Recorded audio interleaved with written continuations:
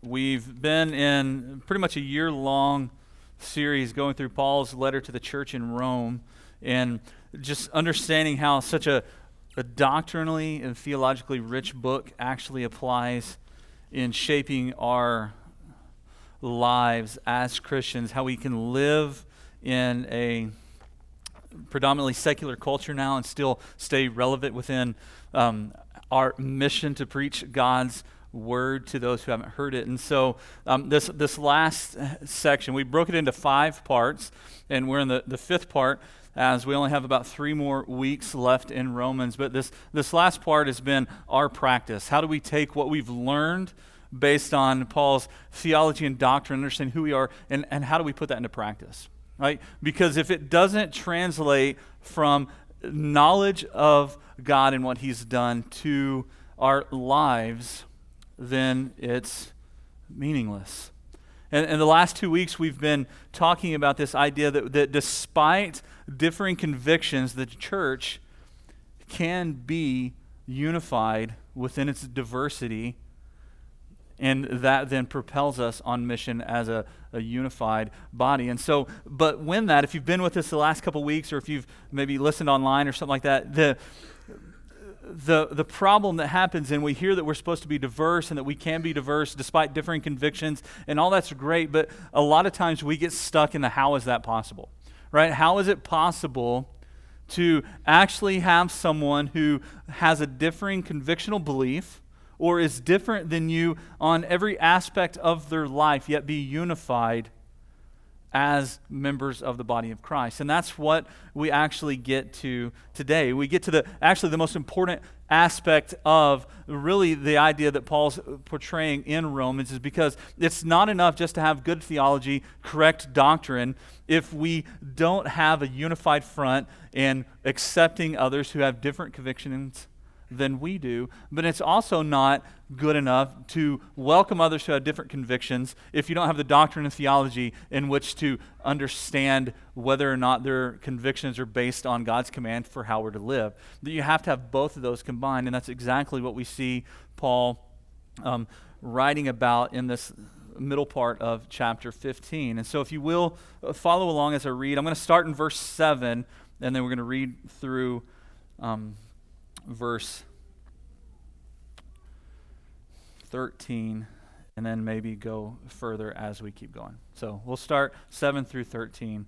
In Romans chapter 15, verse 7, Paul says, "Therefore welcome one another as Christ has welcomed you for the glory of God. For I tell you that Christ became a servant to the circumcised to show God's truthfulness in order to confirm the promise given to the patriarchs, and in order that the Gentiles might glorify God for His mercy, as it is written, therefore I will praise you among the Gentiles and sing your name. And again it said, rejoice, O Gentiles, with His people. And again, praise the Lord, all you Gentiles, and let all the peoples extol Him. And again, Isaiah says, the root of Jesse will come. Even He will arise to rule the Gentiles. In Him will all Gentiles hope. May the God of hope fill you with all joy and peace in believing, so that by the power of the Holy Spirit you may abound in hope." If you will, pray with me as we ask the Spirit to guide us through our time today. Father God, I just pray as we have read your word, now that we would be submissive to your Spirit as that truth is applied to our hearts, and our minds, and our lives. God, we thank you that you've given us your Spirit to inject your truth into our hearts. And it's in Jesus' name we pray. Amen. And so as we read that passage, it's kind of, depending on how your Bible is structured, it probably looks a little different in some of ours. 7 is usually attached to the paragraph above. And so we tend to not look at these aspects together. But what I want to do today is show you that even if you read it, you might have understood that we find the key to Christian fellowship. True Christian fellowship is found in this passage today, or the how are we going to be a diverse, unified body on mission for God in our life and through our worship, and still be able to accomplish that without just constantly fighting. Because we have the how-to in this passage. We understand that it's by the power of the Spirit that we're able then to be a diverse, unified body, that it's propelled by Christ's example and ultimately a product of Christ's work as we acknowledge what he's done for us, as we look to understand what true Christian fellowship looks like. And so I want to do this. It's going to drive some of you crazy. I woke up this morning, I was looking through stuff, and I completely rearranged what I did. I don't know if you've ever gone into something where you had a plan, and then right before the plan changed, right? That's what happened this morning. I was up looking through everything, and I was like, this works better backwards. And so we're going backwards from what I originally planned, but I do think it works better. And so if that's you, that you like things linear, like if you see things and if you like to structure linear, just work with me, because we're going to start at the end and then we'll pick back up and go forward from there, okay? So I don't want you to freak out. We're starting in verse 13, even though that's the last one we read. I know some of you, that kind of threw you off right there. Just come with me and we'll be okay, because I know some of you are like, awesome, we like this, mix it up. But others, I get you. I understand that you need that. So I acknowledge that, but we're doing it anyway. So if we look at verse 13, it really sets the heart for true Christian fellowship, because we understand that it's fellowship that we have as Christians, unified yet diverse convictionally or racially, ethnically, economically. All of this diversity that we say need to be unified has to be powered by the Holy Spirit for it to actually happen. And when we look at verse 13, it's a refreshing and a reassuring verse if we look at it, because he breaks it. If you didn't notice, he changes how he's saying, because this is a prayer. Paul's praying. He says, may the God of hope fill you with all joy and peace in believing, right? So that the power of the Holy Spirit may abound in hope.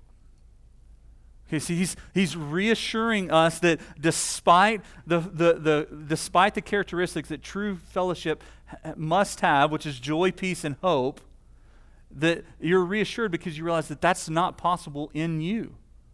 And that's reassuring because so many times we fail to feel those characteristics, and then it's like there's nothing that we can do. But what we have to understand is that joy, peace, and hope, which leads to being able to be unified, even though we're diverse, doesn't originate from us. And that should bring, we need to understand that God is the source of all hope. See, that's how he starts, right? He says, may the God of hope. See, God's the originator and the source of all hope. And so may the God of hope then give you these things.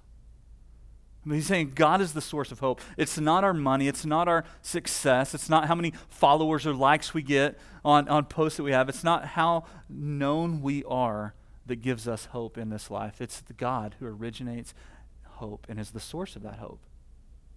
And that should reassure us as Christians when we feel and we hear that we're called to be unified yet diverse, because that's a scary prospect. Because so many times we've tried to allow others who are different than us into our world, and it's just exploded. So then we have to ask ourselves, well, how do we get this hope? What do we have to do? If the God of hope that's the source of hope, how do we achieve these things? And first, it's simply, we just follow Paul's example. We pray continually. We seek God. And then we understand that we notice that prayer it resets our posture to understanding that God is the source of hope and the joy and the peace. And so then we realize that if we would have joy and peace, it comes not through striving, but through believing. You see that in that middle part of that verse there, with all joy and peace, what? In believing. So joy and peace in our lives now come from a belief that God is actually working in this world. And so if you don't feel a sense of joy and peace in your life right now, there's a good chance that you're not trusting him, that you're not believing that he has your best interest in mind. That you're looking at your life saying, everything's chaotic, there's no way I can do anything, there's no way I can accept all these other people in because my life is crazy, and you don't have any joy and peace, and it's because you don't believe that God actually is working in your life. You're not satisfied in him. You think that he's messed up or that he owes you something else. We cannot have joy and peace unless we truly believe that God is enough to sustain us despite what our life looks like.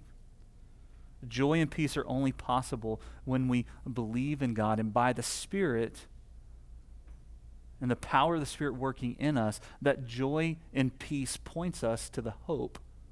That's what Paul ends his prayer with, right? That by the power of the Holy Spirit, you may abound in hope.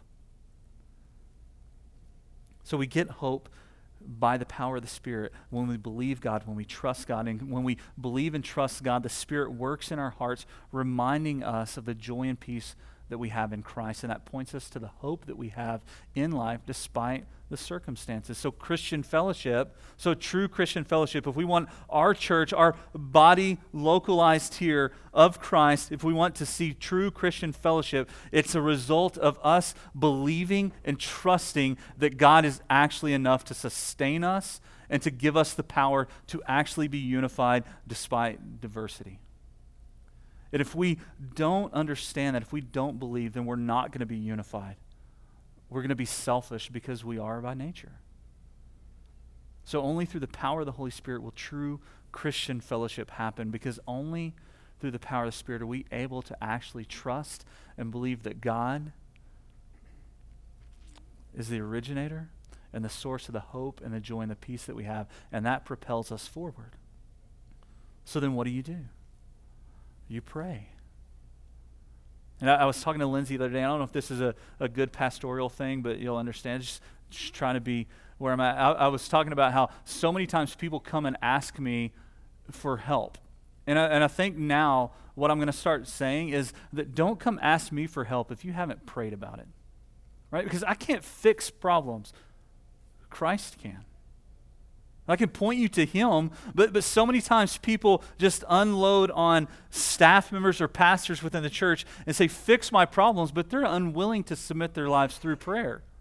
So it's like, if you're not going to do that, I'm sorry, let me just tell you now, if you're not going to submit your life to Christ and believe that He can sustain you, your problems aren't going to go away, because this world is full of problems. And so how do we find joy and peace that allows true Christian fellowship to happen? We pray and we constantly trust, seek, and submit our lives to Christ. Every day we wake up, we say, I'm yours. And then we walk alongside each other, even though we're diverse, because that's what God has called us to do, and it's His power at work within us, even though we have differing convictions, even though we come from different backgrounds, even though we come from all over this country and world. We can be united because we trust God. We seek after Him. We submit our lives to Him, and that is what propels us to have true fellowship, because it's a result of believing that God can sustain us, that He is actively working to accomplish His goal to bring glory to His name through the expansion of His kingdom. And when we understand that it's the power of the Spirit, then we can get to the practical aspects of what that looks like then in our lives. And that's where we go back to the beginning of this passage. If you look back at verse 7, it says, therefore welcome one another as Christ has welcomed you for the glory of God. And see, what we see in there is this idea that not only is true fellowship powered by the Spirit, but it's also propelled by Christ's example. That Christ's example propels us into living within a diverse yet unified community of believers. So joy then is seen in our lives every day as we're united with Christ and with other believers because of Christ's example. Right? And so by the power of the Spirit, we're propelled into joyful Christian fellowship because of what Christ's example is for us. And that's what he's talking about, verse 7, right? He calls the church to be radically unified yet diverse. Why? Because Christ welcomed those people. You see that, right? Welcome one another as Christ is welcoming you. So there's the how. How do we do this? How do we allow ourselves to be radically unified yet diverse? We welcome and accept one another regardless of background, regardless of race or ethnicity, regardless of economic status. We welcome one another, right? And then we realize that it's one another. We realize then that not only to have true fellowship, it has to go both ways, right? It's not saying those that have the worst time right now, go to the ones that are having a pretty all right time and just unload on them. It says welcome one another. So it's an exchange. Fellowship is a relationship that goes both ways. That Christ accepted us, and we then allow ourselves to be unified with Christ, and we realize that we can accept one another because that's what Christ has done. He's accepted those who are diverse and different, and so we can. Why? Because Christ welcomed us, right? You can't get past the gospel, right? Because Christ welcomed us. And this is where we have to be honest with us. This is where you need to be honest with yourself. Because when Christ called you, you weren't the best prospect for him. Like, he wasn't looking about and saying, you know what, I'm going to find someone I need to expand my kingdom. And he found you. Like, you weren't, if you want to go, you want to go sports-wise, you're not the top draft pick, all right? You weren't in the draft. Right? And we have to be honest about that, because so many times we fail to realize that Christ welcomed us. Like, we think that we owed, like that he gained something, like that we added something to his team. No. We were in active rebellion. You weren't a functioning good addition to his kingdom. You were in active rebellion against it, and yet he said, I'll welcome you in. Not because you deserve it, but because I am gracious and loving. But so often we don't believe that, and so we're not propelled by Christ's example to extend fellowship to others. Whether that be because of pride or arrogance or lies that we've been told, misrepresentations of the gospel, that so many times we fail to realize that we can accept other people because Christ has accepted us, and we need no other reason.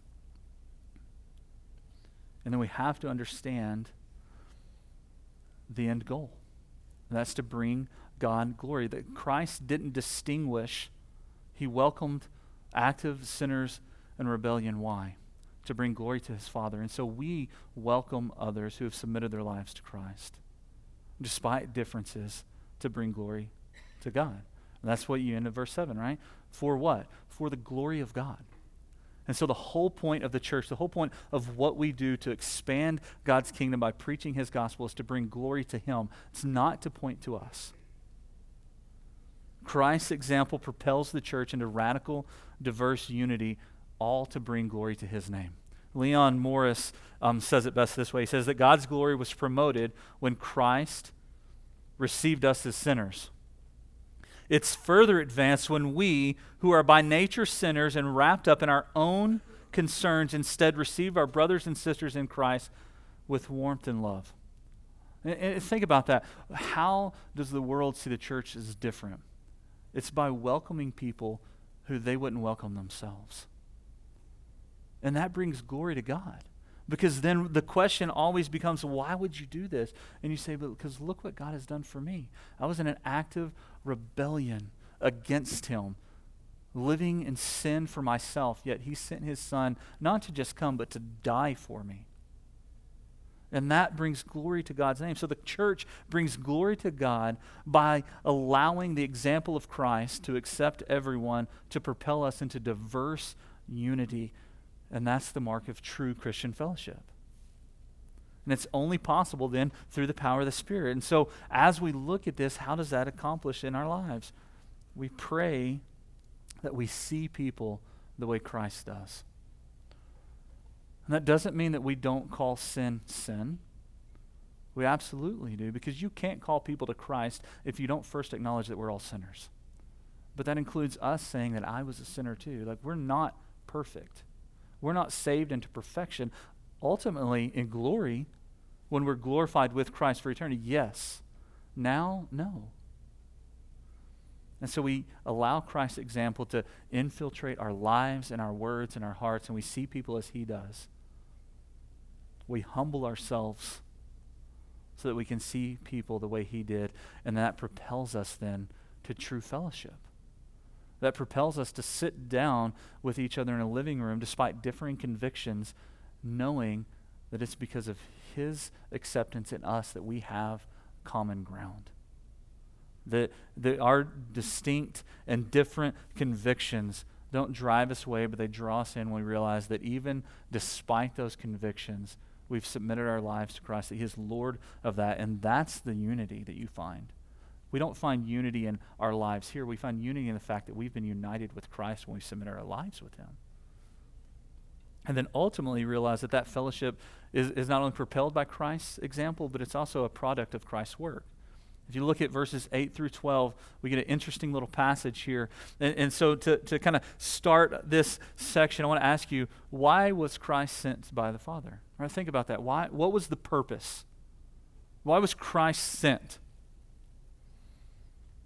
And if we want to look at that and understand that a lot of times when you ask people that, if they've been church for a while, the verse that you might go to is John 3:16, right? For God so loved the world that he gave his only son, right? That whoever believes in him should not perish but have eternal life. It's a great understanding. Why did Christ send? Because God loved us. But then you have to go further. Because John 3:17 says what? That he did not send his son in the world to condemn the world, but that they might be saved. And so God, the point of Christ being sent was to save people, sinners, in active rebellion. And when we understand that, that is a product, the fellowship is a product of that we see that his work in saving sinners instead of condemning them produces fellowship when we understand everyone through that same lens. So who did he save? All, right? That all who believe in him, Romans 3:23, all have sinned and fallen short, right? But if you go back to Romans 1:16, what is the gospel? It's the power of God for salvation for all who believe, the Jew first and then also the Gentile. So Christ came not to condemn everyone, but to save everyone who submit to his lordship in their life, to acknowledge their act of rebellion and sin and submit their lives. And then you ask yourself, what does that have to do with fellowship? And I say that that's the catalyst of fellowship, because you understand who you truly are. So that if Christ came to pursue reconciliation with active, rebellious sinners, then maybe the church could pursue reconciliation with those who have been saved within the body. Instead, so many times the church isn't marked by that, is it? Instead, it's like a lot of times the church can be seen as adults acting like selfish children and saying, I got to have this, I got to have this. It's just sad. That doesn't bring glory to God. It points people away from the church because they get dysfunction in the world. They don't need it in the church.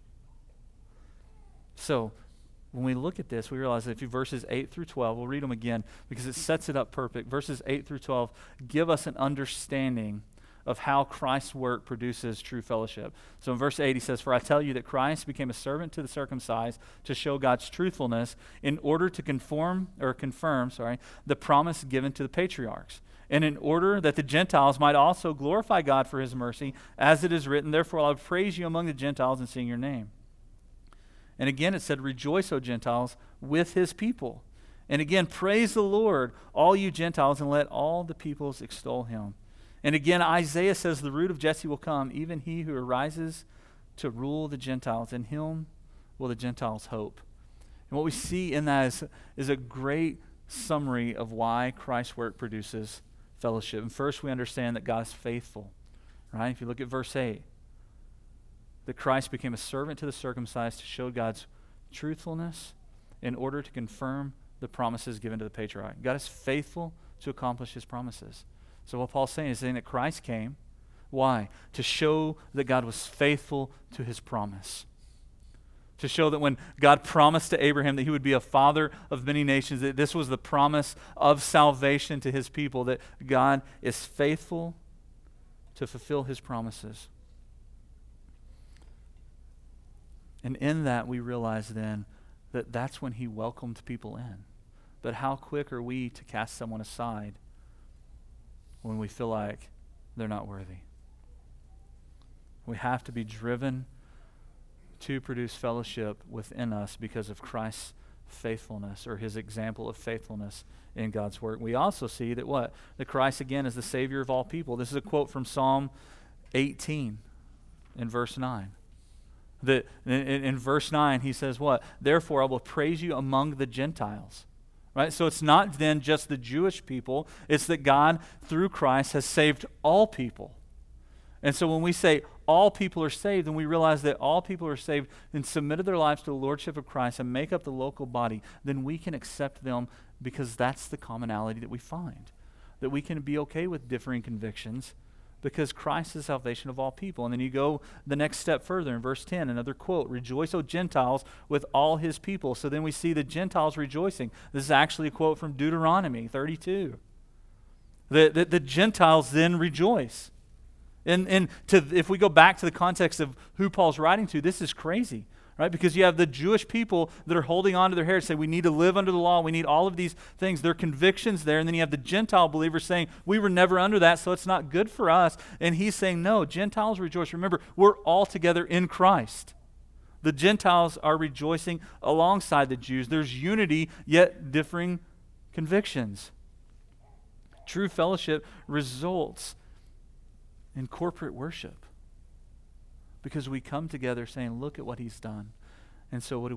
We rejoice, O Gentiles.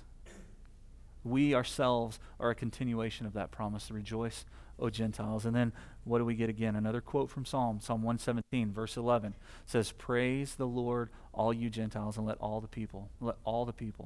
So the Gentiles are included, but then he also reminds us that it's everyone, and it's all Gentiles, it's all people, including the people that are different than you. We praise God. Right? Including those who have a different convictional belief, as long as it's not outside of God's commands, then we praise God together, unified yet diverse. And that's what the world doesn't understand about the church. Because society says if you disagree with someone, you actually hate that person. That there's no way that you can disagree with someone convictionally and still love them. Yet we understand that in Christ, he's a Savior of all people, and that differing convictions don't have to be hatred, but yet we can love one another despite those and praise God unified, which brings glory to him. And then ultimately, when we get a quote here from Isaiah in verse 12, it says what? The root of Jesse will come. Even he who arises to rule the Gentiles, that's Christ. The root of Jesse, that's Christ. Well, what? In him the Gentiles will hope. So our hope is in Christ. As those who were not born a Jew, the Gentiles hope in Christ, just as the Jews hoped in the promise fulfilled in Christ, the root of Jesse. So Gentile salvation flowed from the Jewish nation, which fulfilled the promise of God to create a people for himself. And all of that leads us to unity, because then we're able to unify ourselves despite differing convictions on the fact that Jesus Christ is the only way to salvation. And if you look at 8 through 12, the one thing that you get is Christ is the only one that's responsible for saving people. He's the only one that gives hope. He's the only one that unifies people in salvation, that Christ is the only way. But that's not what is proclaimed in our culture. Our culture says Christ might be good for you, or Jesus is okay for you, but I've found another way. Right? And it doesn't matter what people claim to be Christian writings. If it says that Christ follows many paths, as the writer of the Shack says, that's not the gospel. It's Christ is the only way.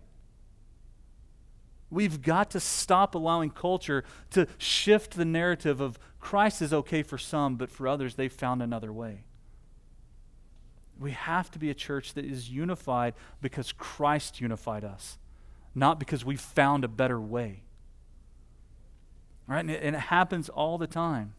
I get so frustrated when I hear professing Christians say, well, God helps those who help themselves. No, he doesn't. The devil helps people who help themselves.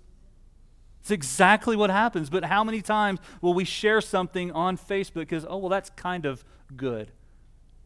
A half-truth leads to total hell. And we have to be people that are unified because this is what the Bible says. It's in Christ alone. We can't sit by and let culture overtake the gospel narrative, because there's no way.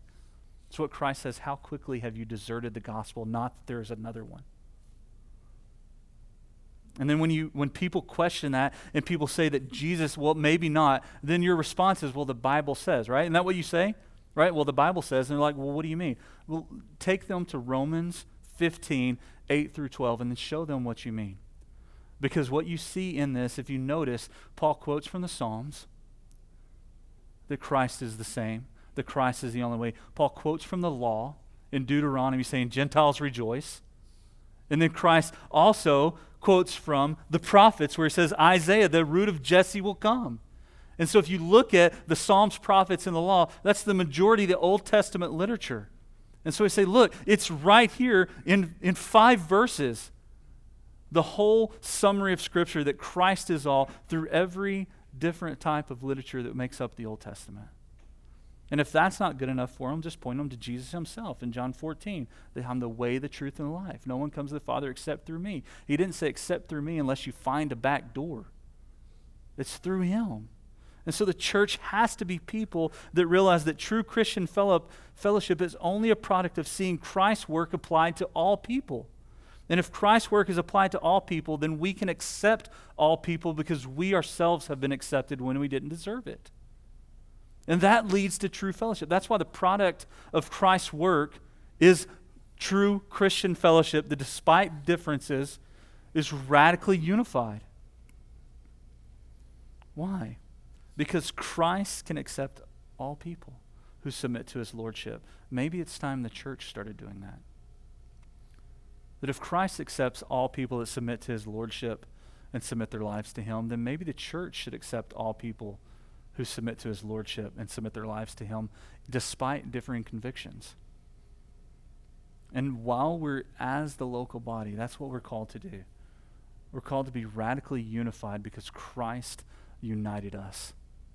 That's the common thing. So you can look around, you can think about the relationships that you have with the people here. And if you're brand new, look around and see people that are different than you, and you wonder, there's no way. Well, if you're in Christ, that's all you need. There's the common bond. It doesn't have to be in how you live your life. It doesn't have to be what you do to earn a living. It's the fact that you've been redeemed by Christ and Christ alone. Therefore, you have a common bond. And that doesn't mean everyone has to be best friends, because it's not going to happen. But it means we can accept differing convictions and be unified on mission. And that brings us all the way back to verse 13, right? If you look at it, if you like visuals again, I'm not just going to throw this out there. I'm not a visual person at all. All right, Lindsay makes fun of me all the time. She's very visual. She has pictures in her mind. I won't say she sees things because that's she doesn't see things. She just pictures stuff in her mind, right? Sorry, that was going weird. But I don't see it that way. But if you need to, this is the perfect example of what you have. How are you going to pursue true fellowship within the body? You start what? By praying that the God of hope would give you joy and peace in believing, and that through the power of the Spirit you may abound in hope. Right? You start there, and then you allow the power of the Spirit to show you that Christ's example propels you to true fellowship. And then when you see Christ's example, you also realize that a product of Christ's work on your behalf produces that fellowship. But then that's not enough to keep you going. So then what do? You then continue to pray that the God of hope would give you joy and peace in believing, so that the power of the Spirit you might abound in hope. And that gives you a perfect circle. That's how you continue to pursue true fellowship, because you allow the power of the Spirit to work in you. You understand by belief that Christ has accomplished what you were incapable of accomplishing, and that gives you joy and peace. So we see joy in our lives when we accept other people because Christ accepted us. We see peace in our mission as we proclaim the gospel, because we realize that Christ accepted us, and there are those who have not heard that message whom he will accept. And then we understand that we're powerfully united in our worship, because Christ has unified us through his blood and sacrifice, and that propels us to be uniquely diverse, yet strongly unified in our lives, in our mission, in our worship. Let's pray.